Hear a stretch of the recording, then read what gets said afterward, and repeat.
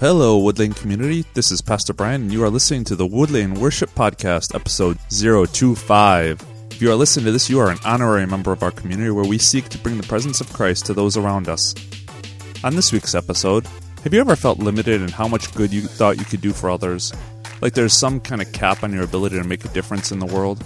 A lot of people might feel this way. Those who are young, small, or just not as strong or strong-willed as others. God shows that through Him, even the smallest group or smallest person can make a difference in big ways. How does that work? Let's check it out. Have you ever been able to relate to the David and Goliath story because you understand David's perspective? You ever had that feeling where you are just faceless or anonymous in a crowd, thinking, I can't do anything of value, I'm not somebody special? Maybe you've even thought, I'm not the head honcho. Yeah, I'd like to make a difference, but what can I do with just little old me? There's a lot of different scenarios that can put us into that state of mind, and really none of them are fun.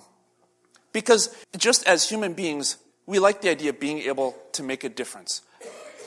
Maybe that's a blanket statement, but I'm going to take the assumption that that's true.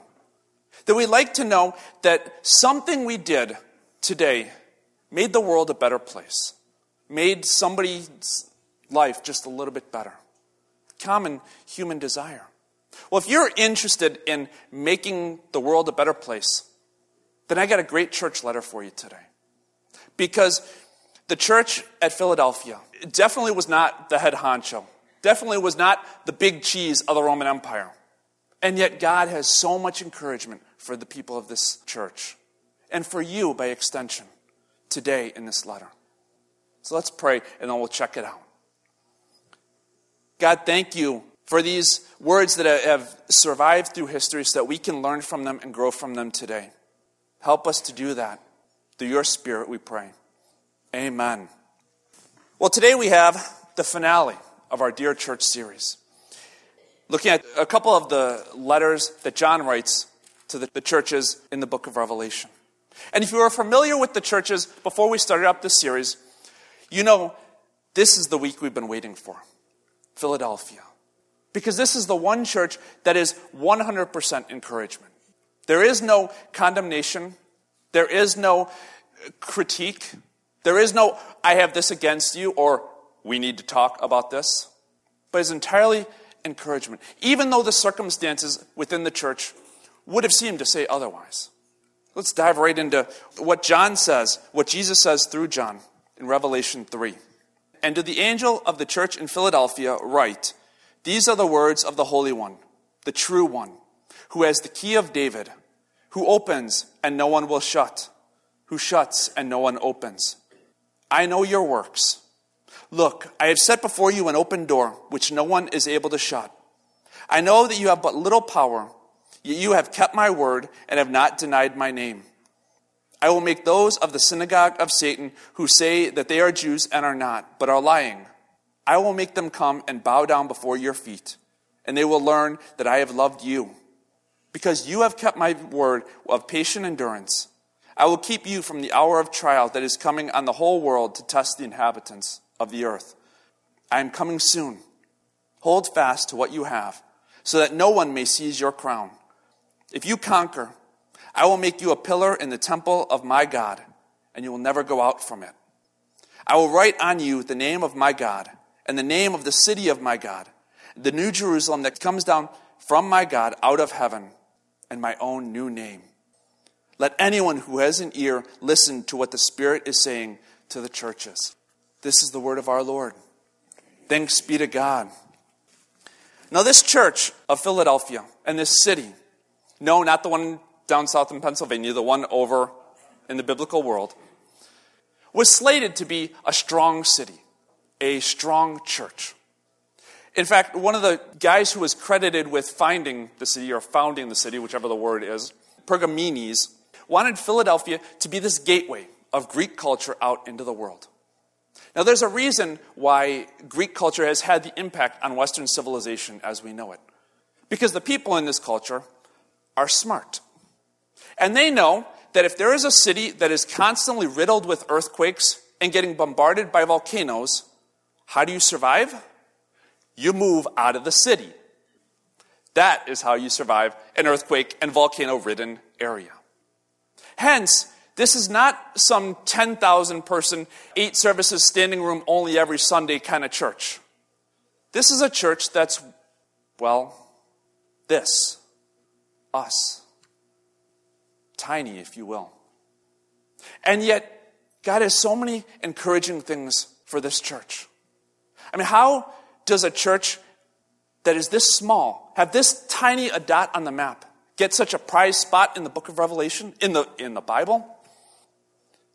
Because they were faithful. Faithful to the word, faithful to the name. As John says in verse 7, I know you have but little power, yet you have kept my word, and you have not denied my name. They have kept the word. Great place to start. They have kept the name. They have not denied the name of Jesus. One writer kind of expands on this. To understand, you have kept my name as you have acknowledged my deity. You have not acknowledged the fact that Jesus Christ is God. And this can be a game changer because it reminds us that they are not listening, they are not following some interesting teacher. They're not listening to some charismatic life enhancement guru. They're listening to God. They're following God. They're being faithful to God. And when you hear the description that John puts out about the writer, Jesus, it completely changes the perspective when you remember this is God that they're following. It says in verse 7, these are the words of the Holy One, who opens and no one will shut, who shuts and no one will open. So Jesus Christ is the gatekeeper. If you only hang on to 5 words out of this message, hang on to that. Jesus Christ is the gatekeeper. Now, when you hear this verse, think of the word doors as ministry opportunities. Okay, that will give us some kind of context to hear what they're doing and how it can relate to us. Now, I know you may think, well, I don't have a platform. I'm not on a stage. I don't have a microphone or a YouTube personality. Why are people going to listen to me? What kind of opportunities am I going to have? Well, Jesus has heard those kind of objections. And he says, yep, I know. Sometimes you may say, I'm not a writer, I'm not a speaker. People don't know who I am. What's God going to do with little old me? And Jesus says, you know what, there was this guy a while back named Moses who sort of said the same thing. I know. Jesus is the gatekeeper. When Jesus opens those doors, gives us those ministry opportunities, our job is not to hold the door open. That's God's job. That's the Holy Spirit's job.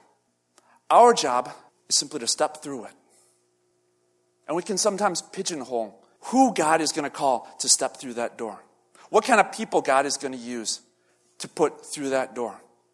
But the fact is, Scripture is riddled with people who you would never think the God of the universe would use, starting at Moses and even before, all the way through the Scriptures. There was a man who, outside of one line, may not be known to anybody other than the best of church historians, named Henry Varley. He was a revivalist out of the 1800s, the 19th century.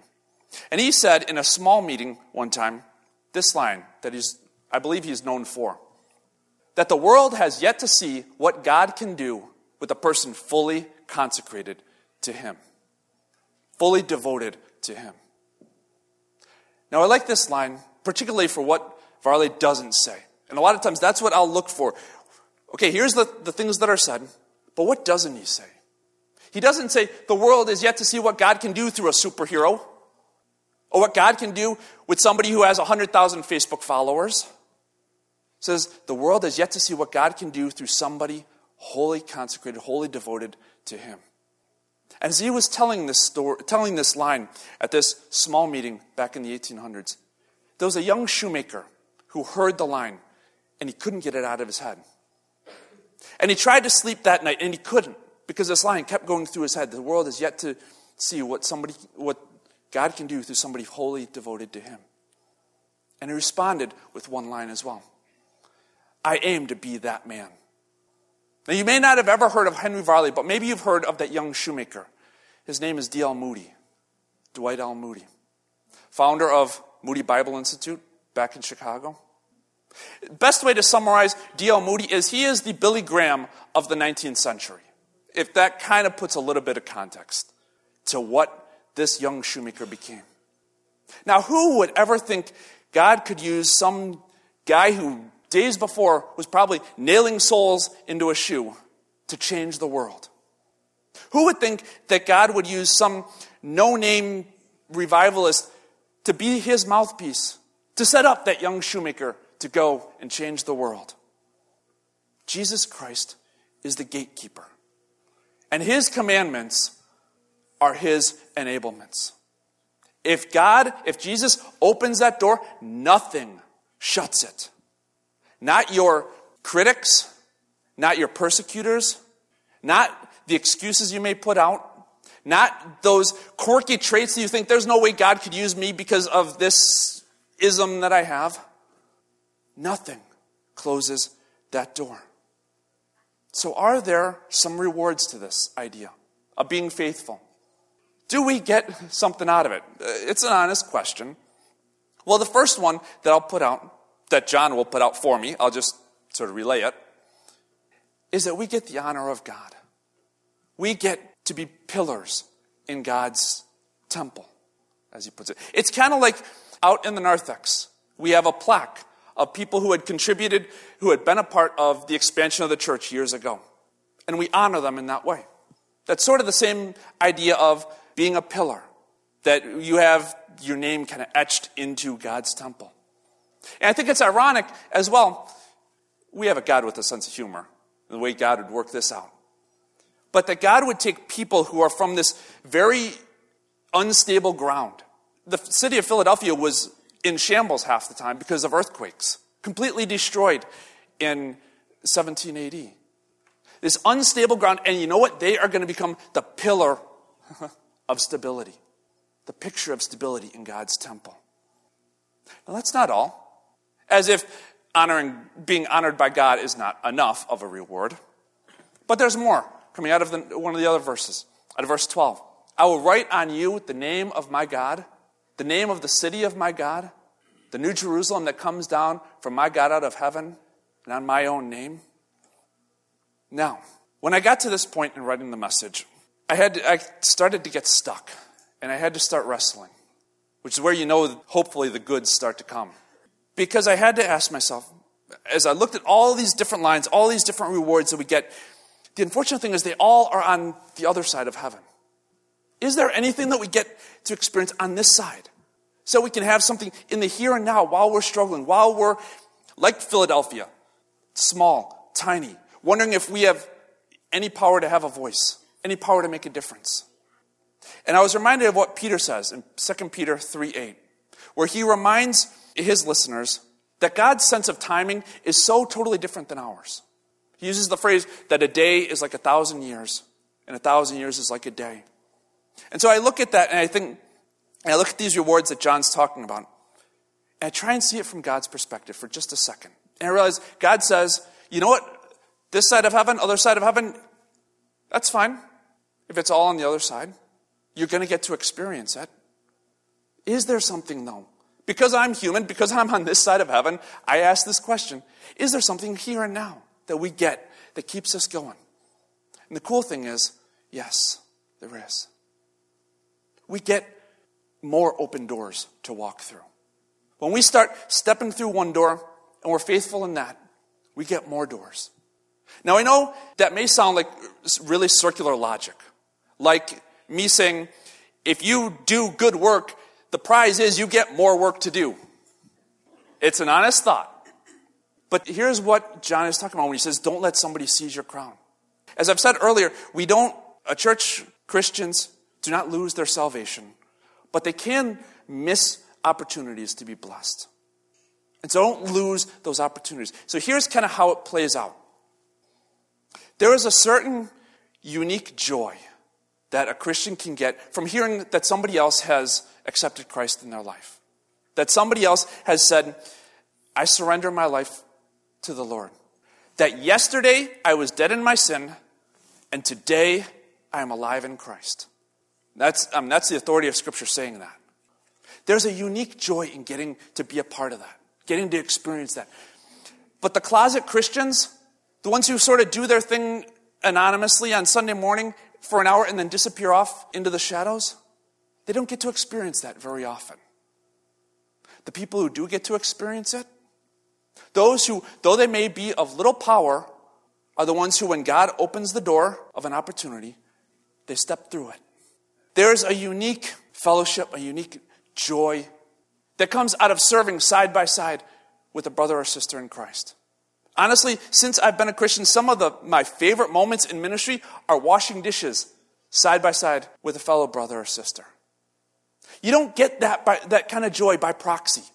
You don't get, oh, they wash dishes, so I'm going to be happy. Well, maybe you'll be happy that you didn't have to wash the dishes. I get that. But who are those that get to really experience that in its fullness? Those who, though they may be of little power, little stage, little microphone, if any microphone at all, when that door of opportunity is opened, that God sets before them, that nothing will shut, they step through it. And so that's my challenge for you this week. This week, to be an overt Christian. Now, I know one or two of you are starting to squirm because of this thought. I promise you it does not require a megaphone and a street corner to be an overt Christian. Okay? So don't panic. But maybe it means if you're going out to lunch or dinner or whatever, that you pray before you eat. Maybe it means that you tell somebody who doesn't already know that you go to church. Or we'll even step that up one more level to invite them to join you the next time you go. Tell you what, you can even blame me on this one. You can say, hey, my pastor said, if I tell you I go to church, I don't have to listen to him next week. Fine. I want to hear from Marie next week when she leads worship that this church doubled because of that promise. I'm all right with that. If you guys are already doing this, great. Keep doing it, by all means. But think of this as a reminder that you don't need a big stage to make a difference. All you have to do is see that opportunity that Jesus opens for a ministry, small as it may be, and take that step of faith.